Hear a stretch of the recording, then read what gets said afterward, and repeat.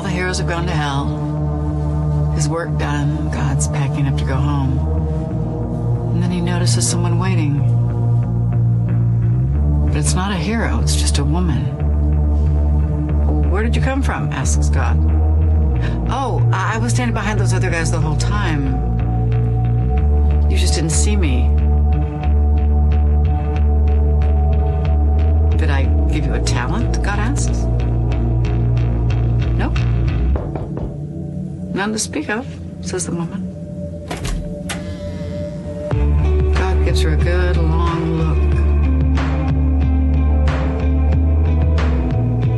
I'm so sorry. I'm embarrassed. Seriously, this almost never happens. But I don't know who you are. And the woman looks at God and she quietly says,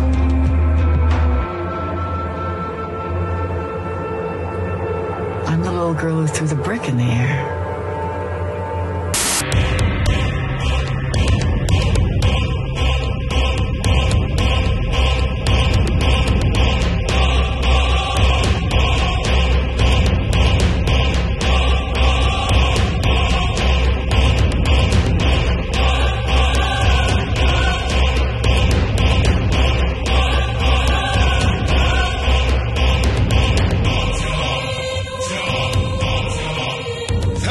Welcome back to Vox Popcast, the weekly pseudo-academic roundtable of pop culture analysis with drinking and swearing. My name is Christopher Maverick, but you can call me Mav, and I am once again here with my co-hosts, Wayne and Hannah. How's it going, guys? Hey, what's up? Do you want the truth or do you want me to lie? Oh, this is every week. Okay, what horrible thing happened?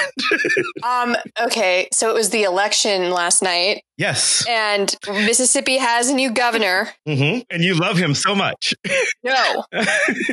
Tate Reeves might be worse than Phil Bryant. Yeah, I saw that going down, and they were saying there could be an upset, and I was like, wow, Hannah. I actually was watching and going, Hannah's going to be really happy, and then like the upset started getting farther and farther away.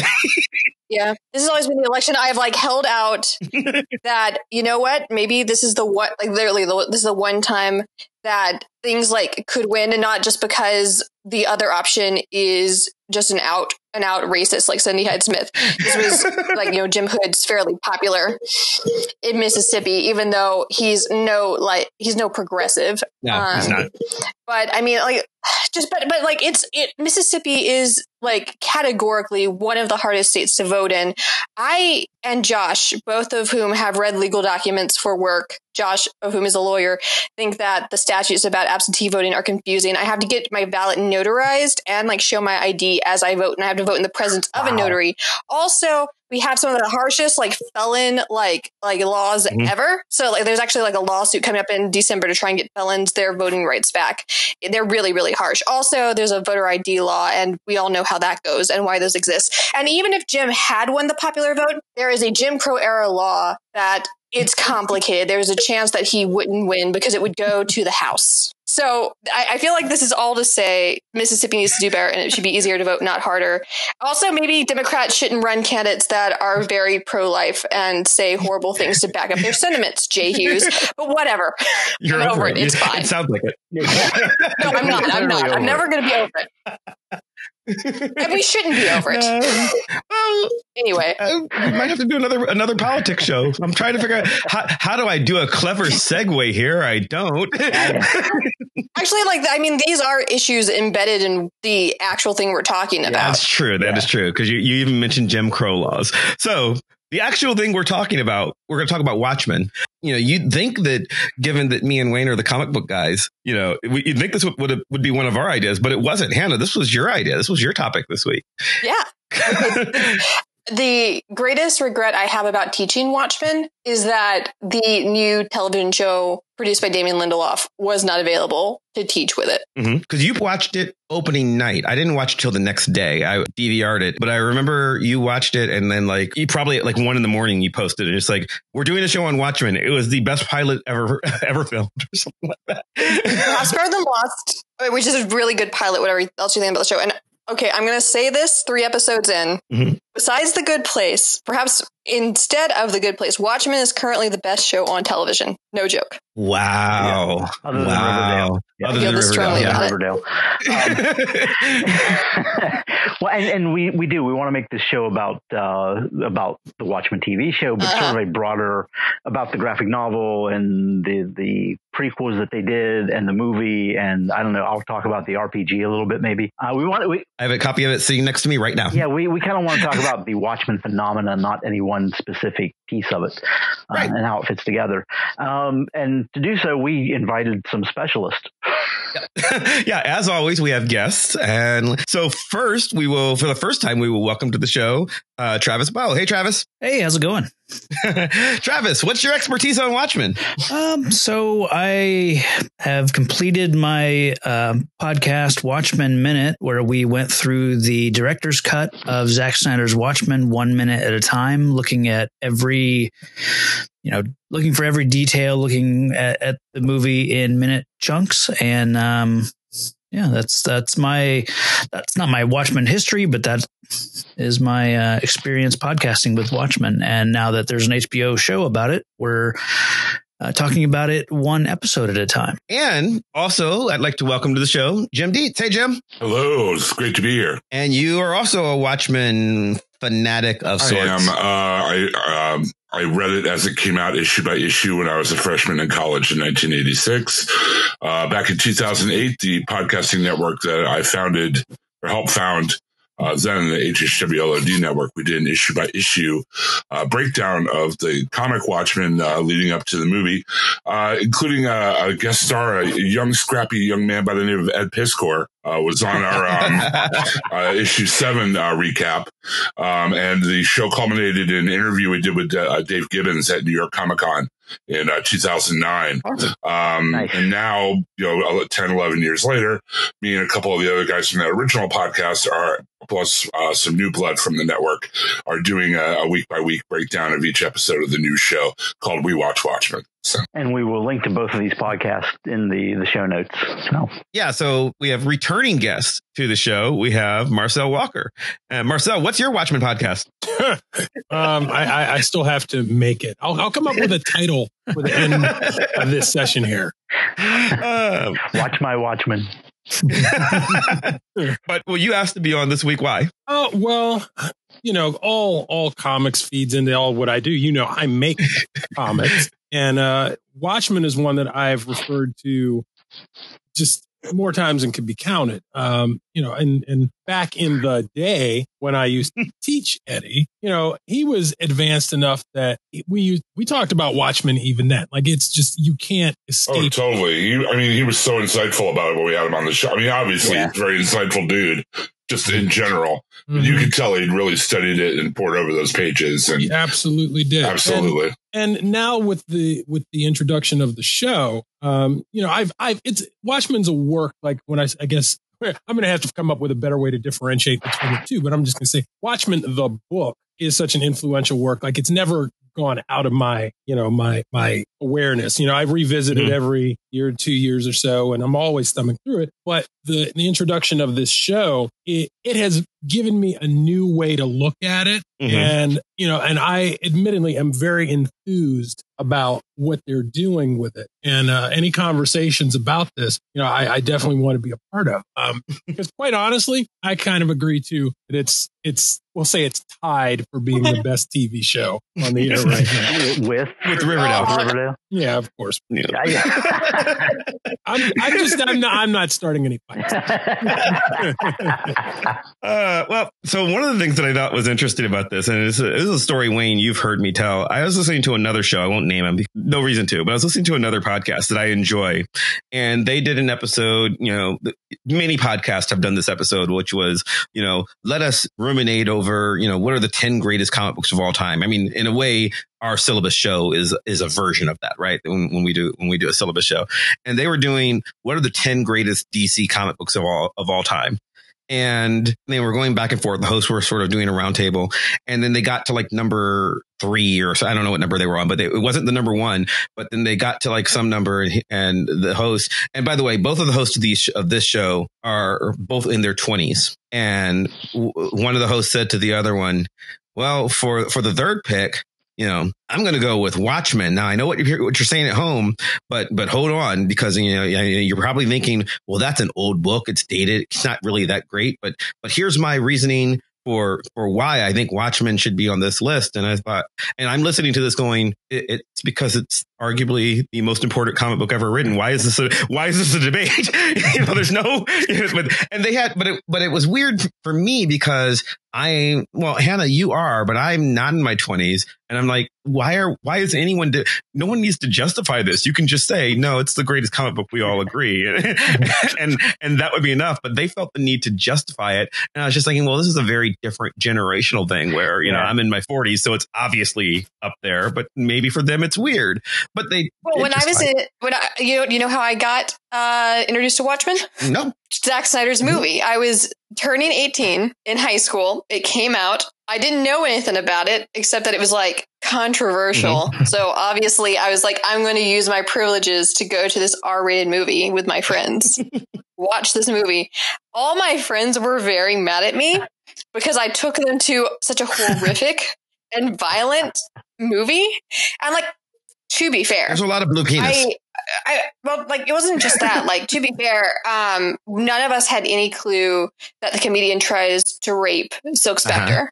And, that is not exactly what you expect if you've grown up reading Spider-Man. Seeing X-Men movies. Mm-hmm. Seeing X-Men movies, like what's come before. Like, it was really like before the dark grittiness was like super popular. Mm-hmm. And also it's, that kind of thing has like warnings for a reason, which I guess is what the R rating is for. But you were 18. And I wonder if that matters though, because so you would have been. You would have happened to have turned 18 when the movie was coming out. So I imagine the friends that you're going with are all also 18-ish, right? Like 17, 18. So, yeah. So, and like we'd never read the book. I didn't read the book actually till years later, when I decided I'm going to teach it to get people to do my syllabus. And actually, like if you just watch the movie, you do not realize how good the book is because, and I think we've made this joke many times, despite being like a shot for shot remake in a lot of ways, it misses the entire point. Yeah. He doesn't, Zack Snyder does not know what the story that he made is about.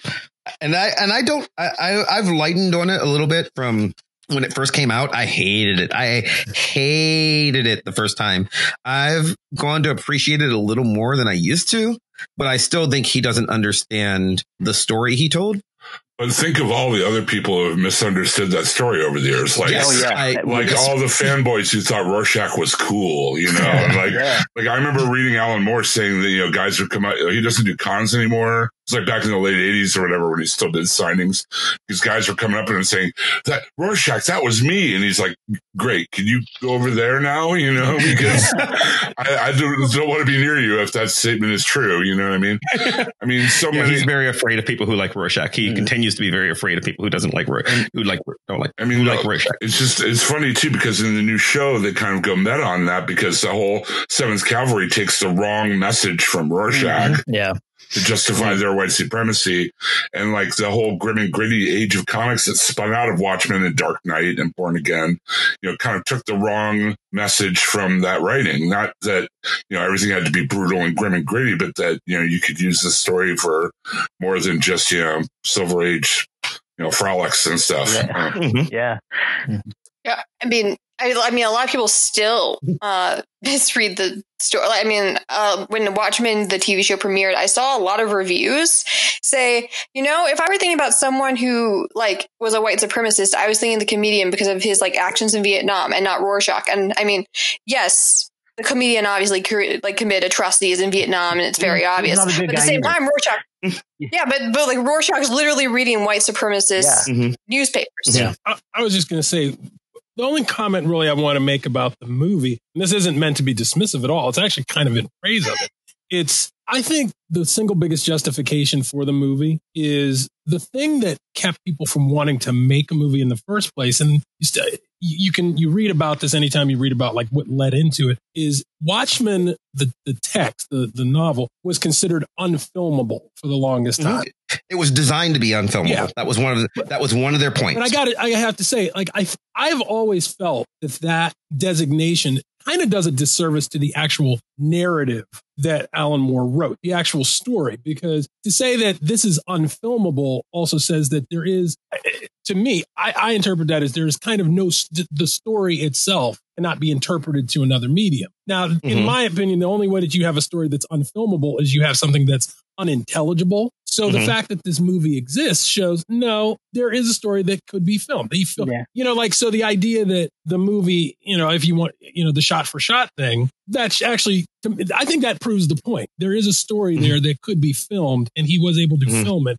And you could watch that movie independent of the book and understand the story. Now, whether you think it's a good story or if it was told well, is a whole other separate thing. He did tell the story. He wrote it to be unfilmable in 1986. Not necessarily. There's a lot of things that were unfilmable in 1986. Sure. Yeah. Like everything that came out of Kirby's brain, which we've now found a way to film. Right. Yeah. Well, but I also, and I think I have very complicated feelings on Alan Moore, and we're not going to do a whole show on Alan Moore because that's 4 shows. This is Alan Moore. Yes, so is Alan Moore. In short, I think he is a genius. I also think he is a horrible person, and I also think he's a madman. But one of the things about Moore is he is very stuck on himself in many ways, and he really, like, to say it's unfilmable is his way of saying no, my art is perfect, no one can interpret me. Sure. Anything you will do, because he's literally said that about everything else that he's written too. He feels that way about League of Extraordinary Gentlemen, and he was maybe right on that time. Well, except for not really, because you could very easily adapt League of Extraordinary Gentlemen. Didn't do it very well. They did a horrible job of it. Sure. He said that about From Hell. From Hell is a very different story in the graphic novel than it is in the movie. Both are very good. From Hell, the movie is very good. I enjoy it a lot. And so changes were made. He doesn't like when people interpret his art. So that's Moore being Moore. Yeah. The problem with that is that he wanted to adapt, Charlton characters for Watchmen. He wanted to adapt, and tell stories about classic literature for League of Extraordinary Gentlemen. Right. He it's okay for him to do those things, but he loses his mind if someone else wants to do that with his. He is very inconsistent when regarding his own work. Yes. So, I said in the blog post, I remember reading Watchmen in 1985, 86, whenever it came out. I'm old enough to have done that. And Wayne, I know you've said the same thing, which is you're reading it at a time when, like Hannah talked about, the movies and stuff that she was seeing and the cartoons that she was seeing, 20 years later. But at the time when I was reading that, I was an avid comic fan, and there was a very real feeling when reading this in 1986. This is something very different. You knew that you were reading a comic book that was, I think Wayne, you put it, this changes everything. And it did. Like, you could tell that this is not like any other comic book that's ever been made. Yeah. And it could, like, in reading that, you knew that it was going to change the way things appeared. So basically, Alan Moore is crazy. That's my essentially. But a genius. Sure. But okay, so we were talking about Watchmen, though. And Marcel, you even said, it's hard because you in your head, if you're a longtime fan, when you say Watchmen, you probably mean the book. But at this point, we've got a book, we've got a TV show, we've got a movie. Wayne, you mentioned, we've got a role playing game. There's so much. They did prequels, the before Watchmen prequels. Right. Yeah. Current series called Doomsday Clock. So now at this point, Watchmen is a multimedia franchise that has spanned almost 35 years, 34 years. And we can go into a lot of stuff about, and we've done it on the show before, talked about what makes something canon, what makes something, death of the author, whether Moore's intentions matter so much. But why is this thing so enduring? Because it's not just as a comic book nerd, I know everything changed in when this came out, but but it matters. Like, Hannah, you were 18 and you start reading it, or watching it.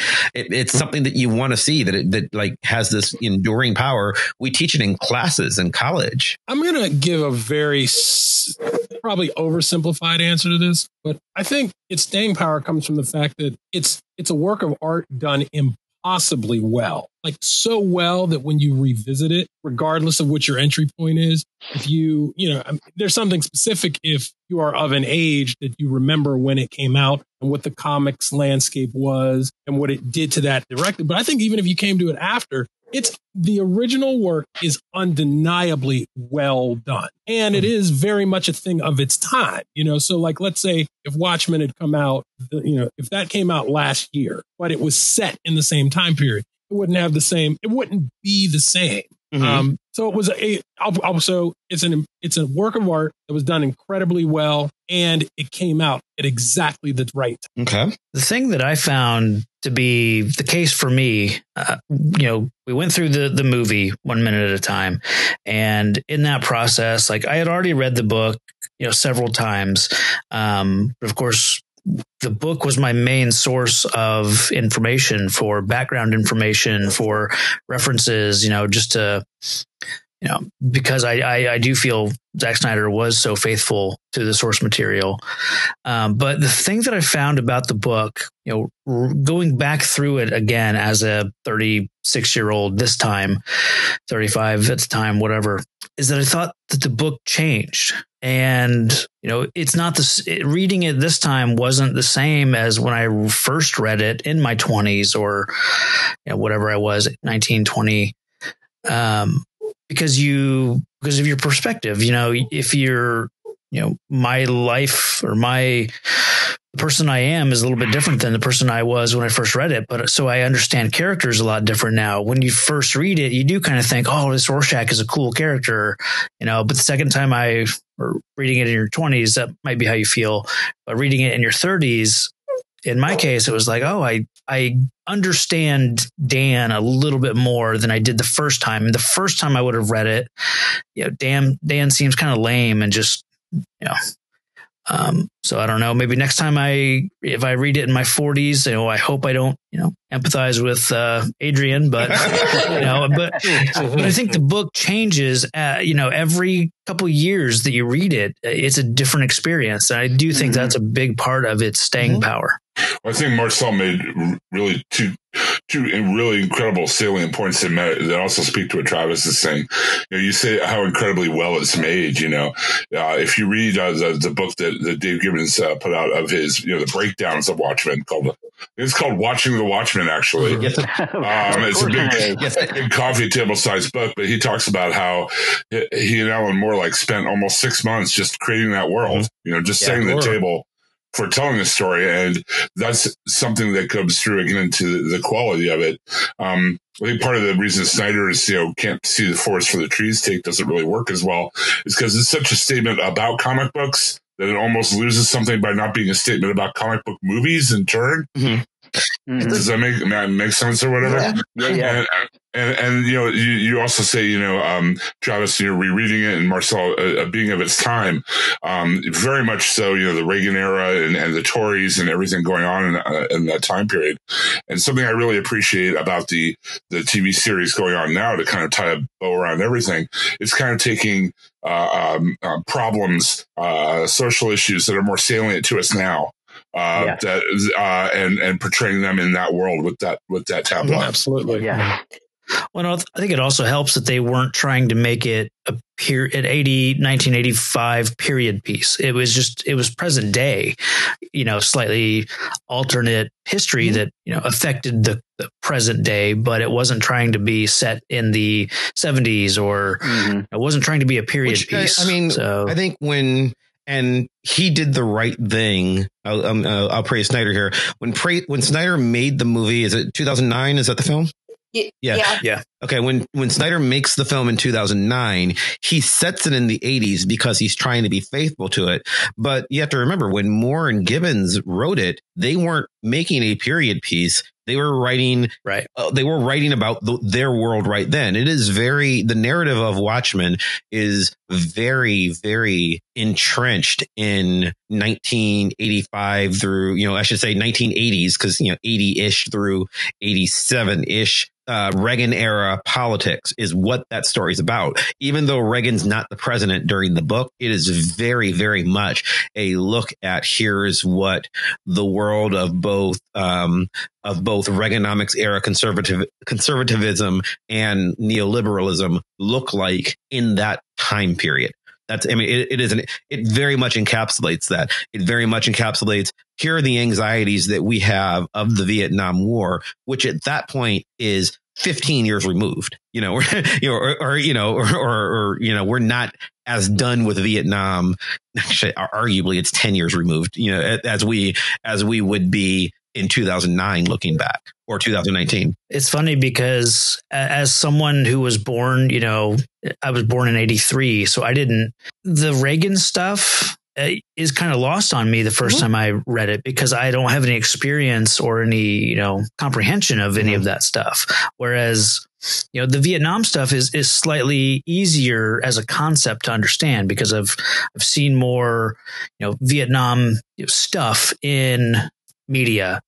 Right. At that point, we don't typically look back on stuff till like 20 years later. So like right now we've got a lot of 80s nostalgia because it's been 20, 30 years. Yeah. And I think that, Moore is doing this thing in 85, 86, where he's really kind of looking nostalgically at a time that for him is very present right then and there. And I'm saying nostalgically, but not always in a fond. No. Yeah. There's a lot of, here's what it was like. Right. It ain't all so good is a lot of what he's doing. Well, Mav, I was just going to say, I think it's very fortuitous that you used the word nostalgia, because, that's very prominent in the source material. Yeah. And it's prominent literally like the way they use perfume and things. But when you look at it, like with all the cutaways and the flashbacks and things, it is literally a work of nostalgia. And I think that's something that can be applied to the current TV series as well, because they're doing much the same thing.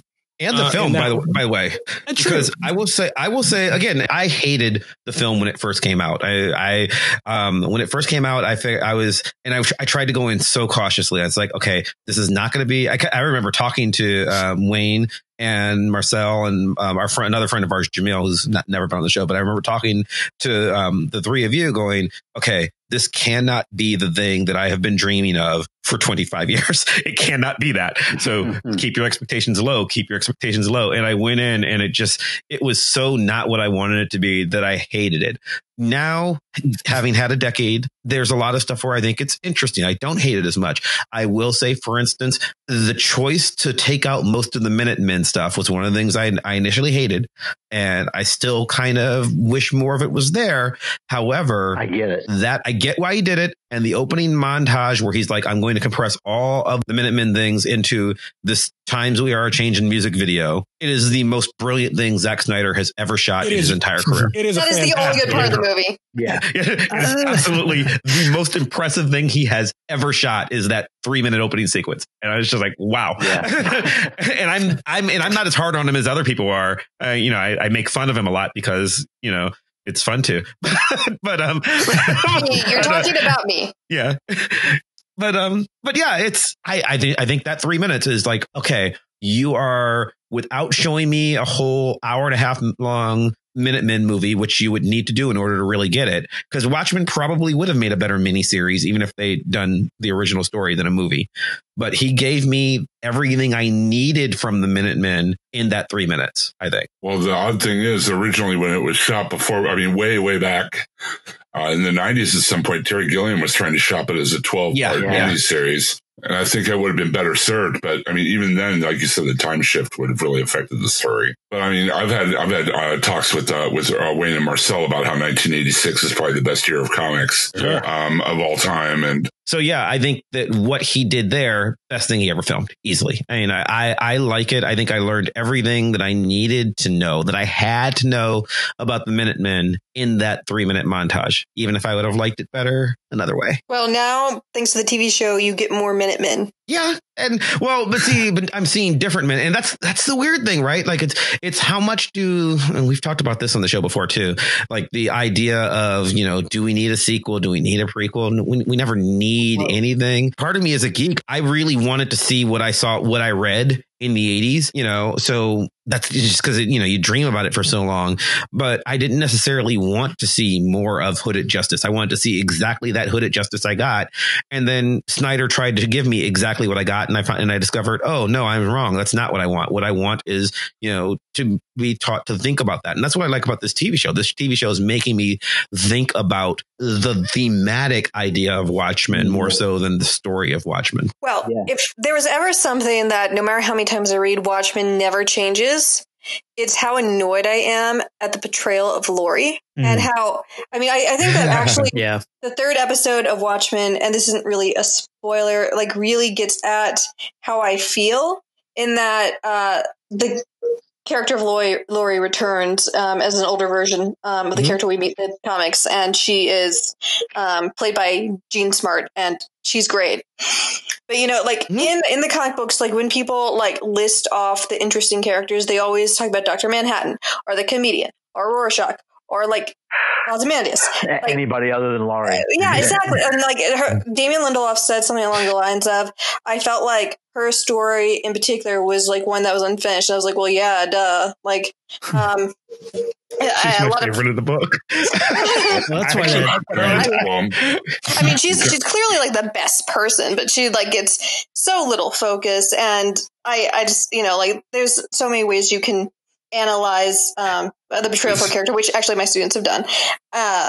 Yeah, mine too. And I will also link in the show notes a couple of, we actually don't really do this very often, but there are a couple of academic texts analyzing Watchmen. 12 Minutes to Midnight is one, and I don't remember what the other one is that I want to, but I'll link those in the show notes as there's some essays that people have written about the portrayal of Laurie in the series. And I think she's the most fascinating to analyze because I think that, looking at the dichotomy of the feminist Laurie versus the kept woman Laurie, and she is both of those things, and in a very real way. I think, I do agree that, you miss out on some stuff, but everything that I feel for her, I think she is the most human and the most interesting in the book, followed by Dan.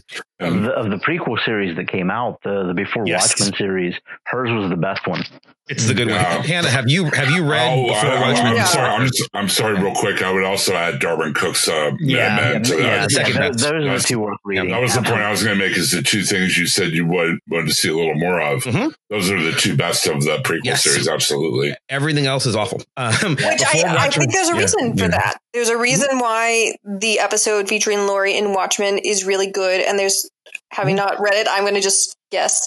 Like part of the reason I think that the Laurie prequel is probably really good is because it's pushing back on the original material in interesting ways. And not to say that like the material is all terrible, because Watchmen is really great, but there's a lot more to be said about like gender, and especially like Laurie's perspective that we just don't get in the original. That's why I really like that moment in that third episode when the joke, quote unquote joke, she's telling throughout the episode. I'm the girl who threw the brick. Yeah, well, not even that. It's the line she says where she's like, "Oh, you didn't see me because I was standing behind those guys." It's like, she's been here the whole time. Yeah, that was really important. And then just real quick, the going through the movie, she was one of those characters that didn't have a lot to say. We didn't have much to say about the performance, about the character almost up until the end,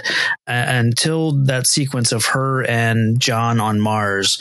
And that's when, I mean, that's one of my favorite bits in the movie now, just because of her performance of the moment she realizes who her father is. It's just such an incredible performance.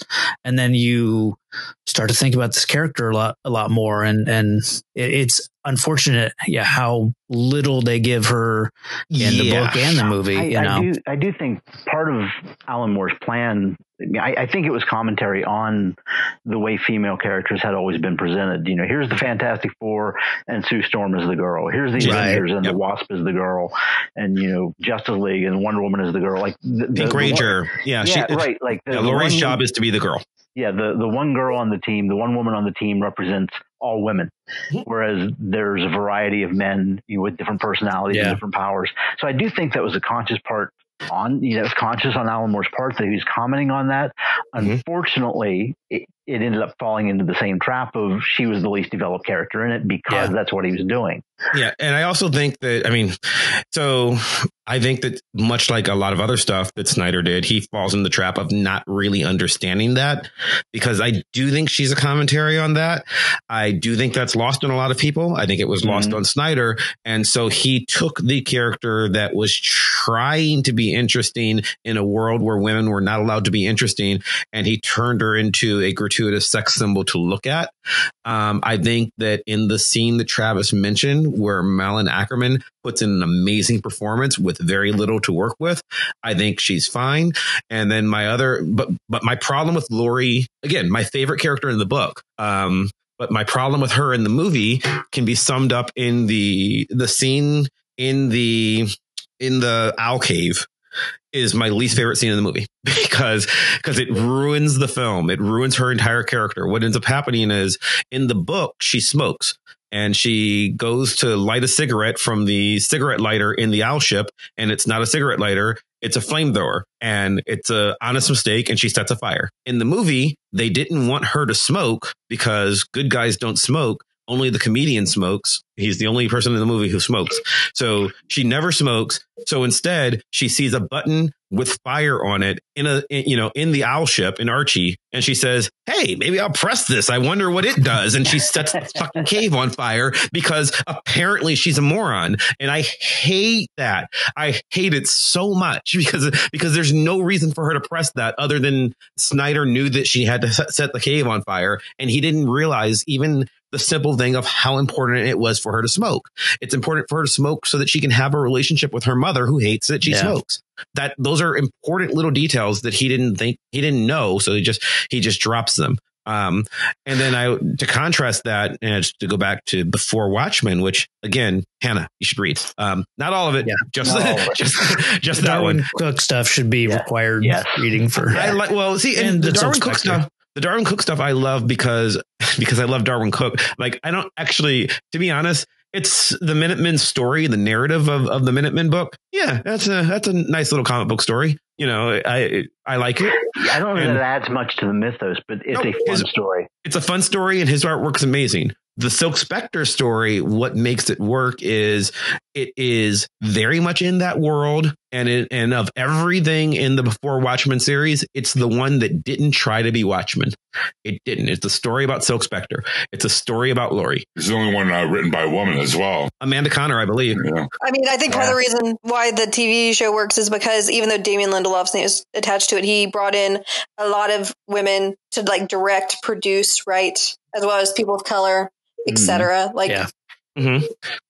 Gave Regina King, who is amazing. He gave her. Yeah, I mean, they begin with the Tulsa Massacre in the 1920s, which a lot of people actually thought was an alternate history. Nope, that's real. And that's accurate and real. What is so great about that, even though it's upsetting to watch, is that since a lot of people don't learn about it in school because it actually has been erased from history purposefully, is that it does like remind people that, hey, yes, like this existed and it affects us like to this day, because the actions of that massacre are very much tied to like what's happening in present day Tulsa in the show. So Hannah, I'm really glad that you mentioned that aspect of what made this good, because I'm going to say about 2-3 things. They're going to loop back around, and it's basically going to kind of all pertain to regarding Watchmen, the original work, as the greatest comic of all time. So when we talk about the accomplishment, like the virtuoso artistic accomplishment of the original work by these two creators, Moore and Gibbons. And it was, I mean, you can't take that away from it. You can't strip it away no matter what. You can critique it. You can do whatever you want, but it's a great work. But, you know, what do great authors do? And then when I say authors, I'm including both of them. What do great authors do? You write about what you know. And these were two white Englishmen writing about their perception of America. And they talked about, you know, I just read a quote where Moore, I think it was Moore, it was one of the two, said how this was meant to show America to some degree what it looked like from the outside. And Gibbons says that too. Gibbons says that in Watching the Watchmen in his book. And when you reread it, of course, that's what that is. And when you think of what was going on at that time in America, what was the most explosive thing that America represented if you were looking at it from the outside in at that time? Well, it would have been, you know, the threat of nuclear war. And that book represents that. And they were, like I said, white English men writing about what they knew, which is white men predominantly. And again, that doesn't take away from their ability or their, you know, what they were doing, but that's just a fact. Now you jump ahead to this Watchmen series, and once we got over is it a sequel? Is it a remix? It is whatever. Personally, I wish they just would have stopped being so pretentious about it. It's a sequel. In my mind, it's just a sequel. There's the novel Scarlet that was written as a sequel to Margaret Mitchell's original Gone with the Wind. There are many sequels to Gone with the Wind, and people playing in that world. It's a sequel.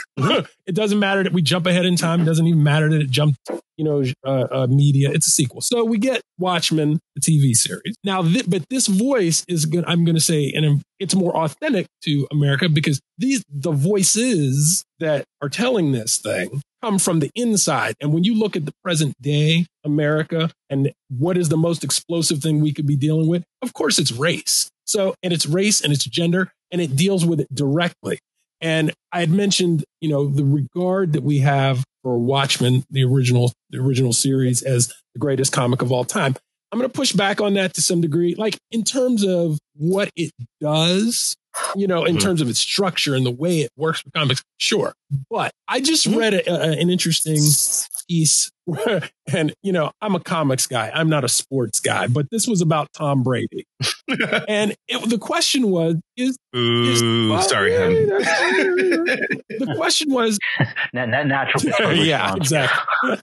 The question was, is Tom Brady the best quarterback of all time? Somebody wrote a brilliant response, which was, it was no. And he gave all these criteria, which were, it goes beyond just stats. You have to look at what was this person accomplishing, you know, in a greater context. And what if you took that person, you look at what they did, would they have been able to do it? You know, if there had been more things preventing them from doing it. In other words, he was saying how Tom Brady had all of these things lined up and to enable him to be so great. But he plucked other people. He mentioned Michael Jordan and Muhammad Ali, and even in football, Peyton Manning, people who were great with other obstacles preventing them from being great, and yet they were still great.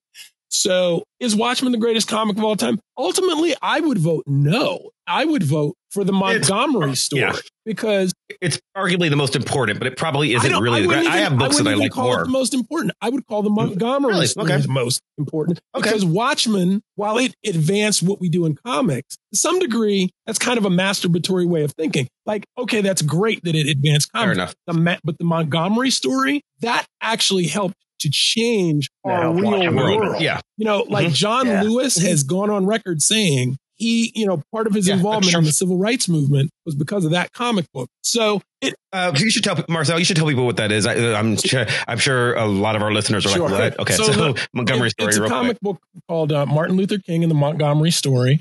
And it's a short comic. It's 24 pages. 16 pages. At best. And it was, is it 6? I thought it was 20, but it's short. Yeah. It was produced in 1957. And it was basically a primer on nonviolent resistance, specifically pertaining to the civil rights boycott in Montgomery, Alabama. And it literally instructed people what to do if they joined that civil rights movement. So you took this comic, you read it, you learned it, you memorized it, and you were instructed to throw it away so your life wouldn't be in jeopardy if you were found with it. So when we say, you know, what's the greatest comic of all time, if we're just talking about like its influence on comics, well, sure, I'd vote Watchmen. But if we're talking about a book that actually influences the world, I vote for the Montgomery story. And by the world, just so again, it's the book itself, very specific to this very specific moment for Martin Luther King in America, specifically in Montgomery, Alabama. However, this story, I believe, has been reprinted in something like 60 languages. It has been shipped all over the world, often given away for free. It is, it is public domain. You can download it. Yeah, this is how, and I'll link it in the show notes too, just because it's relevant. This is basically 20 pages on how to stage a nonviolent protest. And I feel like I'm indebted to bring that up because, as Hannah also mentioned, you know, Watchmen, the TV show, it starts with the Tulsa riot, which is such a surreal thing to see. It actually kind of makes sense that if you're not familiar with the story, you would think that it's an invention of the Watchmen world. But as we know, it is real. And, you know, our fictions have a way of obscuring the truth. And one of the reasons why I have to assert that the Montgomery story is the greatest comic of all time is it's kind of that, you know, like it's great that Watchmen exists. I love it. And this show, I think, is running on all cylinders, you know, like it's doing all the right things. It's only 3 episodes in, but I think it's doing it all correct. But this forces us to kind of dial back. What are we focusing on as true greatness? Which, you know, I think that's maybe one of the themes of the show. So I think it's fair for us to kind of revisit that. Well, I think what makes it interesting, to go back to the Tulsa riot thing, and here's the difference between Montgomery and Tulsa, right? We have listeners all over the world, but more or less our American listener base is going to know that Montgomery, Alabama was a thing. You're going to know who Martin Luther King was. And that is a story that you get told to some extent or another, depending on where in America you grow up. But you learn at least a little bit about Martin Luther King in elementary school. You know who he is as a person.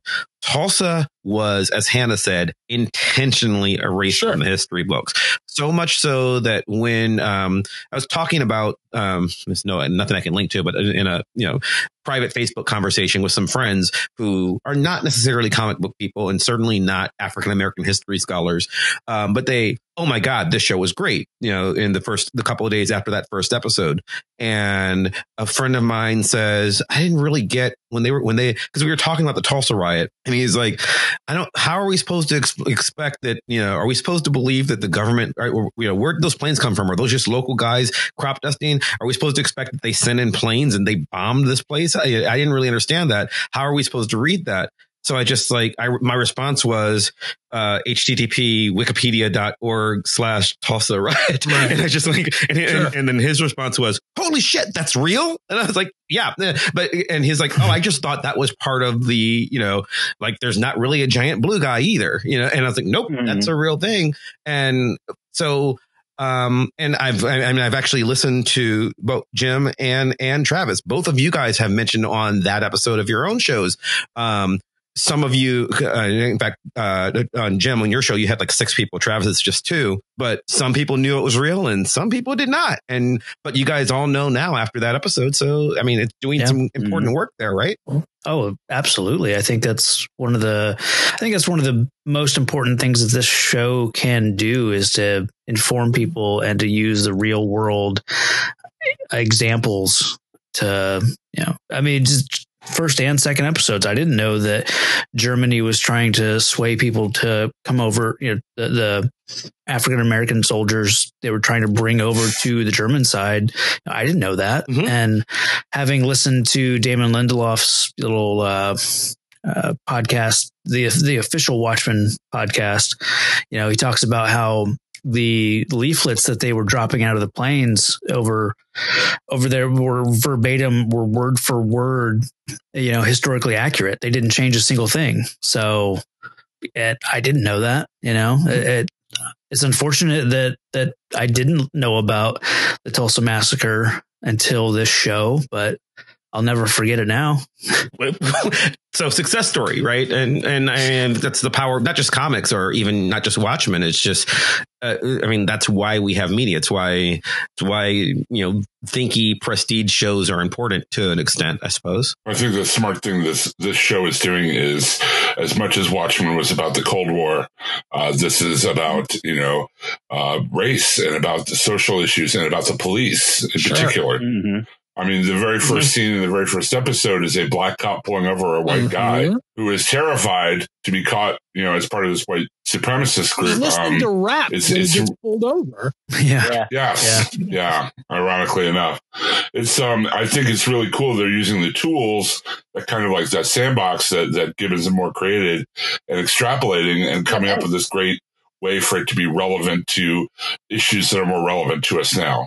Mm-hmm. Yeah, I mean, like the police brutality aspect of the show is really interesting because they're fighting white supremacy, but they're also using like fascist tactics. Yeah, exactly. And there's a lot of blood seeping out the door of the first episode when Regina King's character, Sister Knight, is Rorschach's the guy. Yeah. Well, and actually, this is what I want to talk about Watchmen in all of its forms, that I think is really interesting. And again, after the first episode, I went and I think I subscribed to literally 6 or including the 2, Travis and Jim's podcast. I subscribed to like 4 other ones just to see what people's outtakes were. So I spent the week after the first episode of Watchmen just listening to people's takes on it. And it's interesting. And there's a vast variety of takes, and some of them are what I've heard just about the story in general and about the comics industry in general. One of the biggest complaints, Hannah and I, we've talked about this at length before, where people do this. Well, I don't want to have politics in my comic books. And it's like, just fuck you. Okay. But I've seen people, I don't want to have politics. Why did they have to make Watchmen political? Why did they have to make, Rorschach? And I'm like, did you not understand the book that you read the first time? Did you not? I mean, and I get that to a lot of people, I guess it's just a book about cool superheroes. And they're like, I just want to be able to enjoy this. And I'm like, you can enjoy a lot of stuff. I think everything's political because, frankly, I'm a cultural theorist and my career depends on it. But like Watchmen is blatantly political. It's about Reagan era politics. That's what it is. Without that, there's no story. Right. So we used to get a question at my restaurant a lot. People would come in and say, "The fish, is it fishy?" Yeah, and that's how I feel when I see people who say, "Keep politics out of my Watchmen." I'm like, what? Does the fish taste fishy? Yeah, it's fish. It's just right. I'm sorry. Please continue. Well, no, it's just a crazy thing that I don't like. I understand how you might, depending on what your personal politics are, you might interpret Rorschach as a good guy, I guess.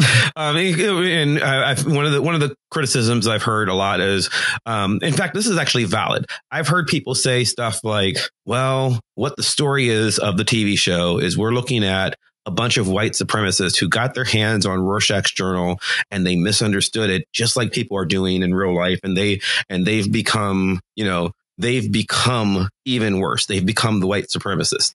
And my reading on that is a little different. I don't think they misunderstood Rorschach's journal. I think Rorschach was an asshole. Rorschach was, and a racist. Yeah, Rorschach was a racist. He was a misogynist. Yes, he was a misogynist. Yeah. He was anti-gay. He happened to be right this time because he's always a conspiracy theorist. And and this one time there really was a conspiracy. So he happened to be right, but mostly he gets there on accident. Dan does most of the work and Lori saves the day until, there's Rorschach happens into this thing and then he dies because he's unwilling to, oh my God, I was right on my conspiracy. I have to tell everybody. And John's like, do you really? Yes, I do. All right, fine. You're dead. Okay. But that's the story. The story of Watchmen was always about political ideologies at war. Comedian is a nationalist. That's what he is. That's the character. Rorschach's inability to compromise leads to death. Yes. Now, Wayne, wasn't Rorschach like kind of a riff on like Ditko's objectivist politics? Like, yes. Mr. A and stuff. Yeah. The question, Mr. A. Yeah. And that's it. The whole black and white objectivist philosophy. Yeah. He is directly a reference. I mean, the Charlton character that Moore is basing Rorschach on is called The Question. And he is, but very much so, this is deep comic book lore.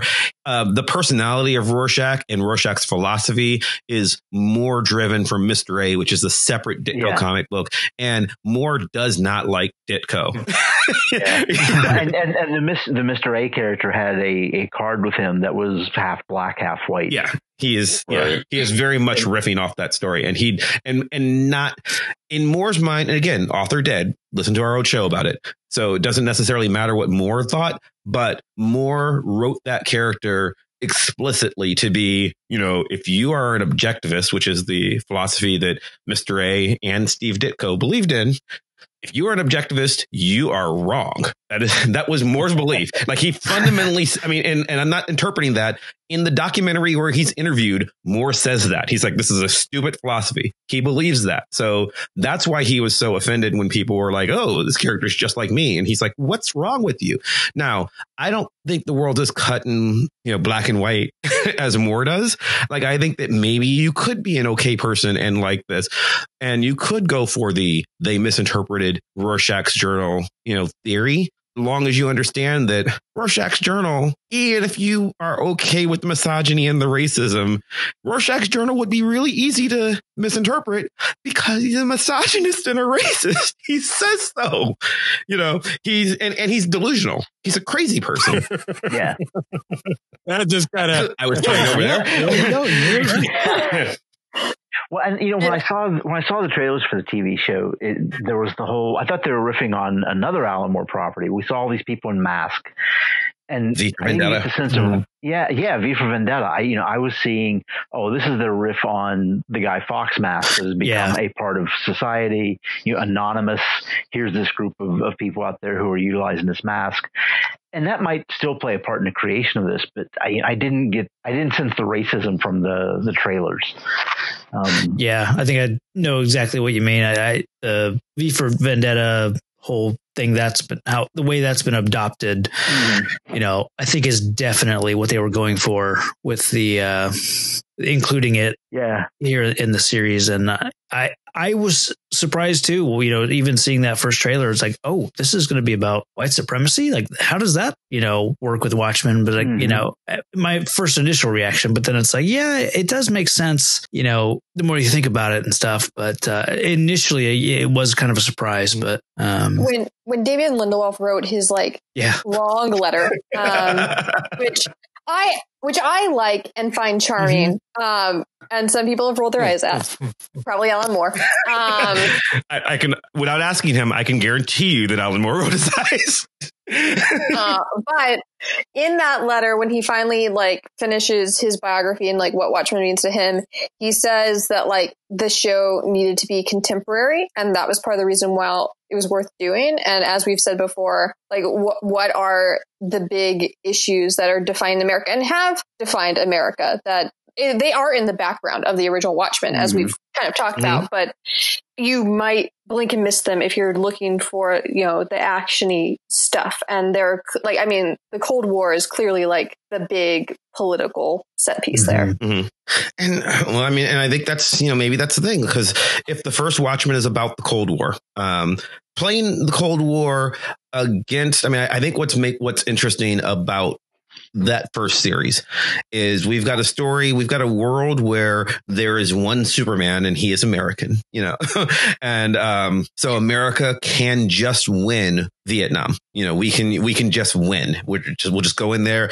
sweep it up, take it at 2 weeks, no problem. And so America becomes this world power, and this is Moore and Gibbons making a statement that an ideological war is harder to win than a physical war. So it becomes about, well, the Cold War still exists, and maybe it's being fought on this, alternate terms. And, is Adrian right or not? Adrian's not right, but he is, and it's great. It's dark, and these no ideology is perfect. John's not perfect with his pure logic.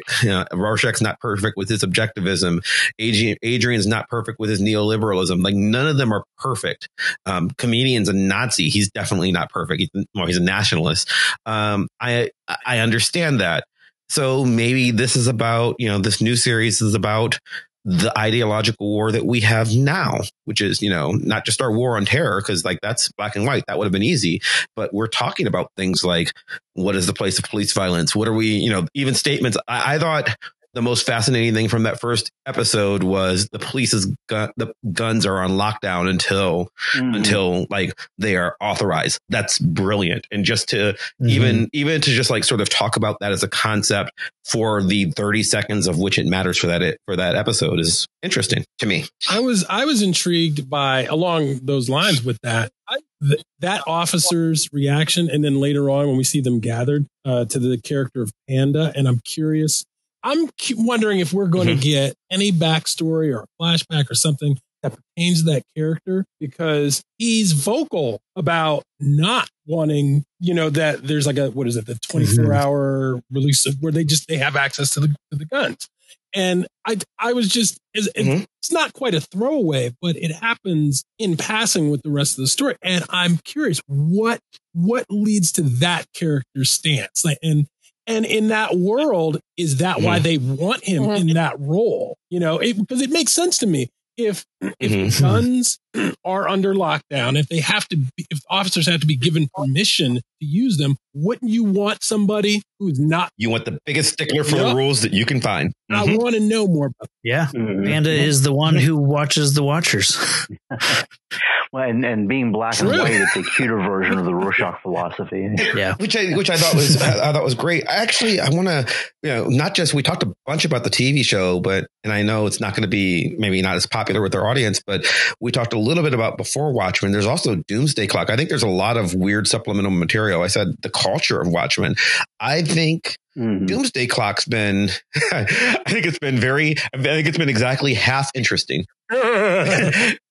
It's been very slow is what it has been. And for our listeners who perhaps are not Watchmen people, what is Doomsday Clock? Doomsday Clock is a 12-issue series coming from DC, wherein they are integrating the Watchmen characters into the DC universe proper, essentially blaming Dr. Manhattan for all their continuity fuck-ups in the last 15 years. That's how they promoted it. It's not far off. So that's been coming out. It started the May before last. It was a 12-issue series. It was supposed to be monthly. We're still waiting for the last issue. There is one issue left. And like Mav says, I'm reading it as it's coming out.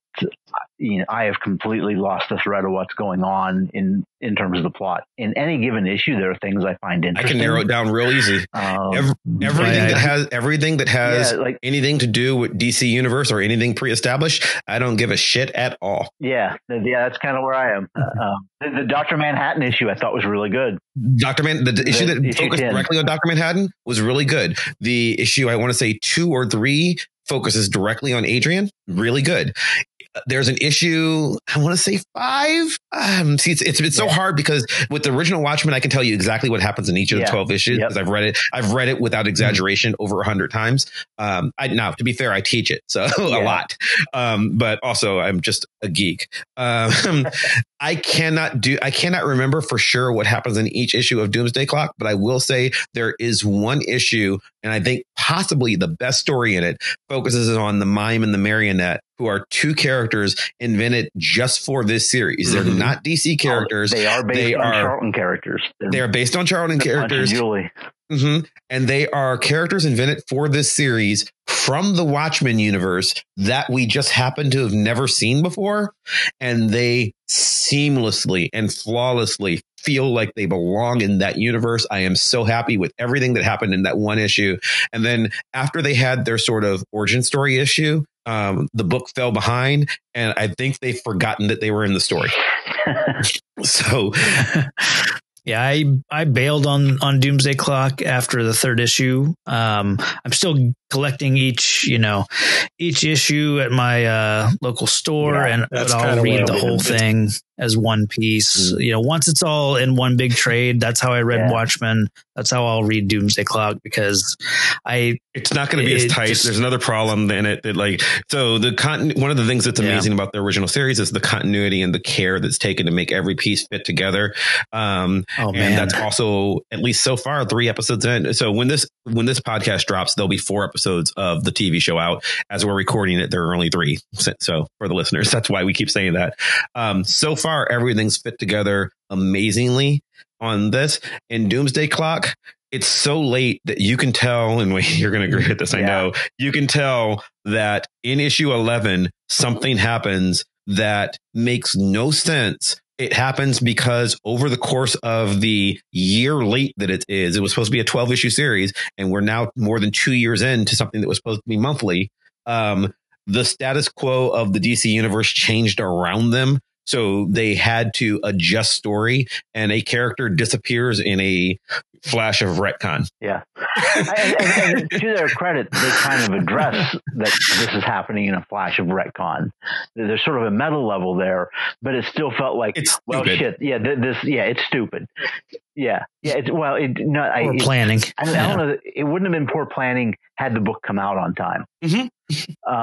But sure. Because it took so long to get this done, this story arc no longer fits the universe they're being integrated into, because the universe moved on. So my point was, I think they're doing something interesting in that the stuff that's worked about it, the things that I think work about everything, where I think the Snyder movie fails, where I think most of Before Watchmen fails, is when people try to catch lightning in a bottle and they try to say, I'm going to do that Alan Moore stuff. I'm going to, get me that it's going to do exactly that.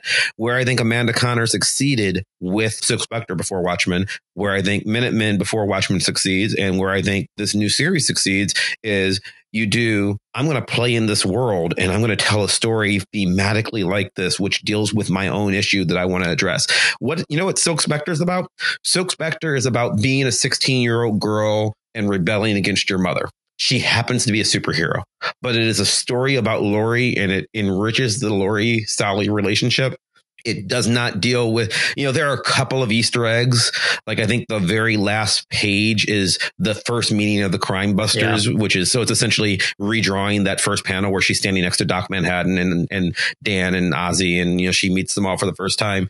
But the most of the story is just about a 16-year-old girl running away from home and, and hanging out with other teenagers. Yeah. Yep. Having problems in school. Yeah. So I think, I don't know. It's a rich and interesting universe that was created. And therefore fun to play in. But when you take it too literally, maybe that's where it starts falling apart. Well, it's in spite of Alan Moore's protests against people doing anything with it. It's a story that has tremendous heuristic value. People are invested in it. It prompts lots of ideas. Because it prompts those more ideas, people want to continue to play with those characters and those ideas in their own way. And that's part of the nature of any, I think, good art, is the conversation continues beyond the life of the original. I'd be really curious to know what Alan Moore would think about the HBO series. He'd hate it. I mean, I know I don't know, because I know the whole, I'll never watch a work based on my work. I think a lot of that is just, it's something he said, and he said many times. And I think he is just kind of held to that, And I think because of the things that the HBO series touches on, the Tulsa stuff, the World War I stuff, I'd be really interested if he would watch that and say, this is valid. This should be told. The story should be told. And if it is, wrapped in a Watchmen burrito shell, then all the better. I don't have that much faith in him. I'm a huge fan. I don't have that much faith in him. To me, that's something that he said 30 years ago. Yeah, and 20 and 10 and 5. He says it a lot. Yeah. He's weird about it. And I guess I haven't checked in on Alan Moore that recent, so I haven't heard if he's still maybe carrying that torch. Who read the entirety of Jerusalem? Okay. I'm out. I'm not. No, not me. Quite the madman. Okay. Well, and I mean, part of the premise of Jerusalem, and this shows up in his other work as well, is that he's a firm believer that all time exists at once. That everything is. There really isn't free will. We have the illusion of it, but everything that has ever happened has already happened, and we're just following along that pathway. So, given I too have read Prometheus, and the thing is, given that idea is he's doing what he's doing and rejecting this stuff because that's what has always happened and that's all time. But by the same token, he could sit down and watch the Watchmen movie tomorrow, and that also is something that's already happened. So And I'm glad you said that, Wayne, because you know what? I mean, we can look at, what do we say about, art reflecting life but I think, if art reflects life, I think great art also culls from life. And if you look at Watchmen, it's nothing, no matter how great, is a perfect work. So it can't be a perfect work, but it's a damn fine work. And there's all of these reflections of, the very real human condition. Like, nobody's perfect. So characters who are air quotes good, we see their flaws, and characters who are air quotes bad, we see the parts of them that are, if not good, at least accessible and we can relate to. So we get to see characters who are completely intractable. They will not change. And I think that's Rorschach, this is this thing. Yeah. Although I'd say even Rorschach, you read that narrative, he had a breaking point. He wasn't completely what he became until he hit that one point, and then he became intractable. But there are other characters who, do change. I mean, in a sense, you could even say that's one of the themes of the work as a whole. The world needed this really, really absurdly dramatic wake-up call to change, and it got it, and it did. Or didn't. I mean, the story ends. That's what I think is interesting about. True. So what I think it's interesting about Watchmen proper, the original novel, is the world gets this interesting wake-up call, and nothing ends, Adrian. Nothing ever ends, except that it does. That's the very end of the book. And Moore would say that those characters only exist for those 12 chapters, and they came into existence the day, on page 1, and they ended existence on page 244 or whatever it is, right? Like that's what Moore would say. I think that because you have this world where it didn't, where did he save the world? I don't know. Adrian says I did it, but the book ends. In the TV series, he didn't really save the world. And he clearly didn't in Doomsday Clock. Well, but you know what? Regardless of if any other media beyond the original existed, I think Moore still would end up being wrong if that's his position. And I say that as somebody, who has created his own fair share of fictions and factions, because if you've engaged your audience and those characters become real to them, which clearly he's managed to do. For better or worse, he is absolutely done. Then their stories don't end, because they're gonna exist in other people's minds. Like, you can't help but wonder, hey, I wonder what happened next, and you might follow that through. So, like, if there was never any other printed material or broadcast material, those characters, well, and so his philosophy of everything that has ever happened or will ever happen has already happened means that whatever his protests are, these sequels were bound to happen based on his own philosophy. They had already happened when he wrote the book.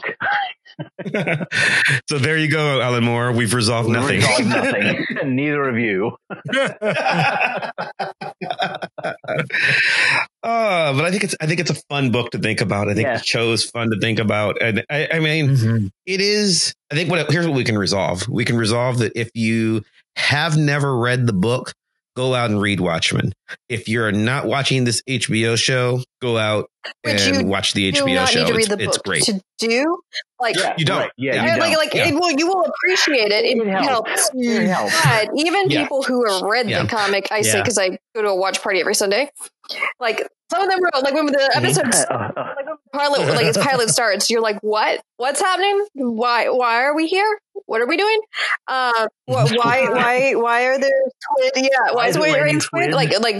What happened to the characters we knew about? Because like you don't see Lori or anyone really familiar until episode 3. Yeah, you see 3 seconds of Doc Manhattan. Yeah, on Mars. Like, or Dewey. Yeah, or Dewey, right? And then that we see it. Yeah. And episode 3, Lori gives the backstory of the original Watchmen in a really clever way. And the thing is, in 1985, 86, when that first issue came out, we were thrown into that world without any backstory. This is the same thing. We didn't have anything to read, to study up on, to read Watchmen. We're thrown into it, and we learned that world as we went along. I'll give you, I'm going to go we've actually done a really good job of not spoiling anything from the TV show. So I'm going to give a very brief spoiler, skip ahead 60 seconds 60 seconds, 2 minutes if you really, really care about spoilers.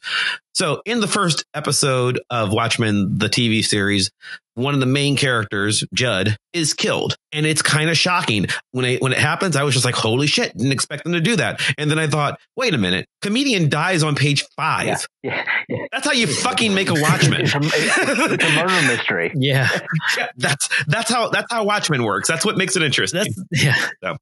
It seems so obvious once it happens. When that drip of blood hits the back, I knew he was going to die. Was really good. Not because of Watchmen, but because they kept using Oklahoma, the musical, so much. And then I heard his name was Judd, and I thought to myself, I wonder if they're going to play Judd is Dead at some point in this episode. I don't think it bodes well for this character. His name is Judd. You know when I realized he was done? When he was singing to the kids and he kissed everybody and loved it. I'm like, oh, same here. You're having too good a day, dude. Not in this world. Yep. You can come back now. But there've been so many nuggets. I think this TV series, much like the book, the true test of its greatness is going to be when it's done and we get to revisit it from the beginning again. Yeah. Because already I watched the first episode again after I'd seen the third. My girlfriend came over and we watched it. And I got to tell I was picking up on stuff that I hadn't noticed the first time, and just things like foreshadowing and it's obvious that this thing, they knew what they were doing the whole way through from the beginning. And when we get to rewatch it, we're going to see things and go, oh, wow, look at that. That was right there. And we just had no idea. Because like Wayne said, they just dropped us in without knowing. I will also put in a little plug for, they have that page. I don't know if you counted it, e83 on HBO.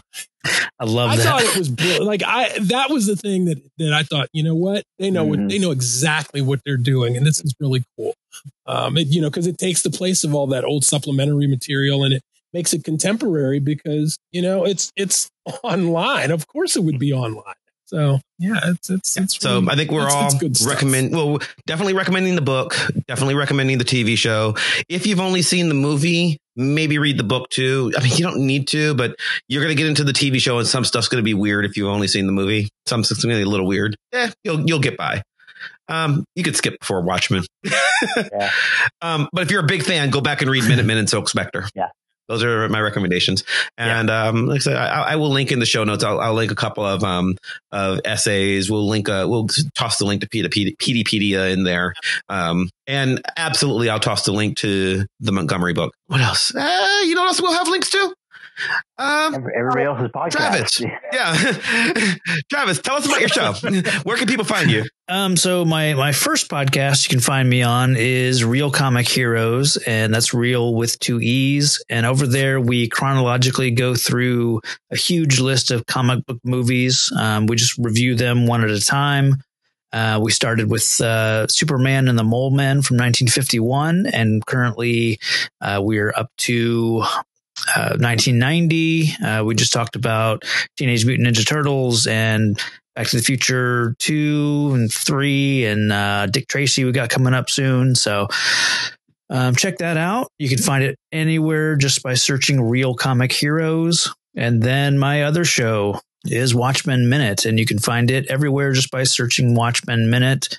Like I said earlier, we went through the director's cut of Zack Snyder's Watchmen 1 minute at a time, just trying to analyze the entire film for all those delicious little nuggets. And Jim, if you go to hhwlod.com, you can find our issue by issue breakdown of Watchmen, as well as our review of the movie and our current Watchmen series. We watch Watchmen, about the HBO series. Also at the Taylor Network of Podcast.com, you can catch me weekly on Nothing's On, our look at TV and movies and other media every week. It's pretty hilarious. So I've been told. I'm the guy who reads the news. I'm the straight man, so everybody makes gets the jokes from at my expense. Anyway, you can also check out oldmagicgaming.com. We play live D&D games on Twitch. And then we edit those 3 or 4 hour sessions down to 1 hour bits with background music and sound effects and all kinds of fun stuff to make it more like a radio play rather than just a bunch of people ruffling papers and talking. So that's at oldmagicgaming.com. Thank you for having me on. Yeah, thank you for doing it. We'll link you both in the show notes. Marcel, what about you? I don't know where you can just find me all over. You must like me that way.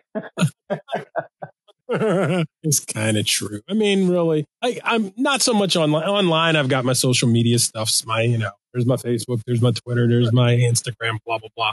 But out here in the tactile world, I work out the Holocaust Center of Pittsburgh. I am the project coordinator for our wonderful ongoing comic book series, Chutzpah, Superheroes of the Holocaust, where we tell the real life stories of Holocaust heroes and survivors, a number of whom settled here in Pittsburgh after the Holocaust. And we are currently well into production on volume 4, which will focus on women's stories. And every time we produce an issue, we always say this, but it's always true. It's like it's going to be the best issue we've ever done. So there's going to be more of that coming out. And I'm also still currently the board president of the Toonseum, Pittsburgh Museum of Comics and Cartoon Art. Everybody always asks me, where's the Toonseum at? We do not have a physical home right now. That is something we are working back towards. We are looking back at our programming. It's here in our hearts, Marcel.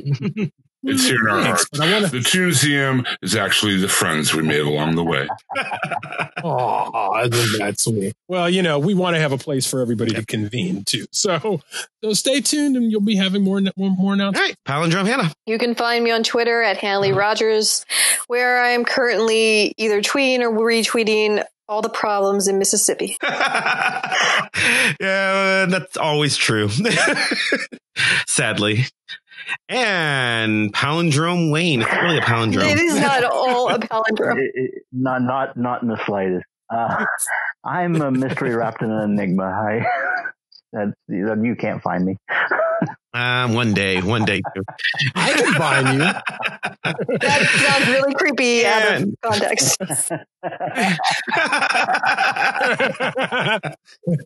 Just like Watchmen. Oh.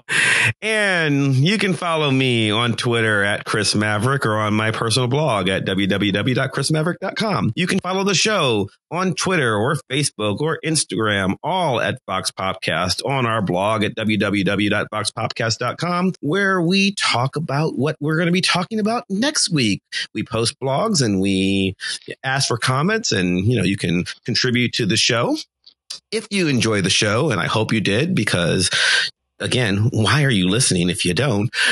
Please subscribe to us on iTunes or Stitcher or Spotify or wherever the hell else you get podcasts from. And do us a favor, leave us a 5-star review. 5-star reviews help people find the show, especially if you write something and, direct people to it. And it makes us happy. And I need happiness because, it's a dreary world, and you're trapped in here with me. So I would like, nice call, thank you. And I would like to thank Maximilian of Thoughtform Music for our epic theme song, building ever so more epically and playing us out. I'd like to thank all of our guests for joining us. I'd like to thank you at home for listening, and we'll see you next time. Bye.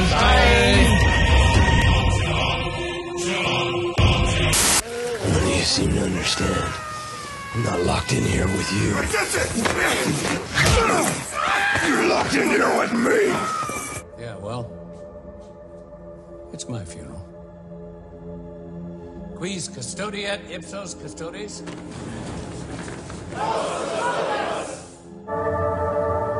Roll on snare drum. Curtains.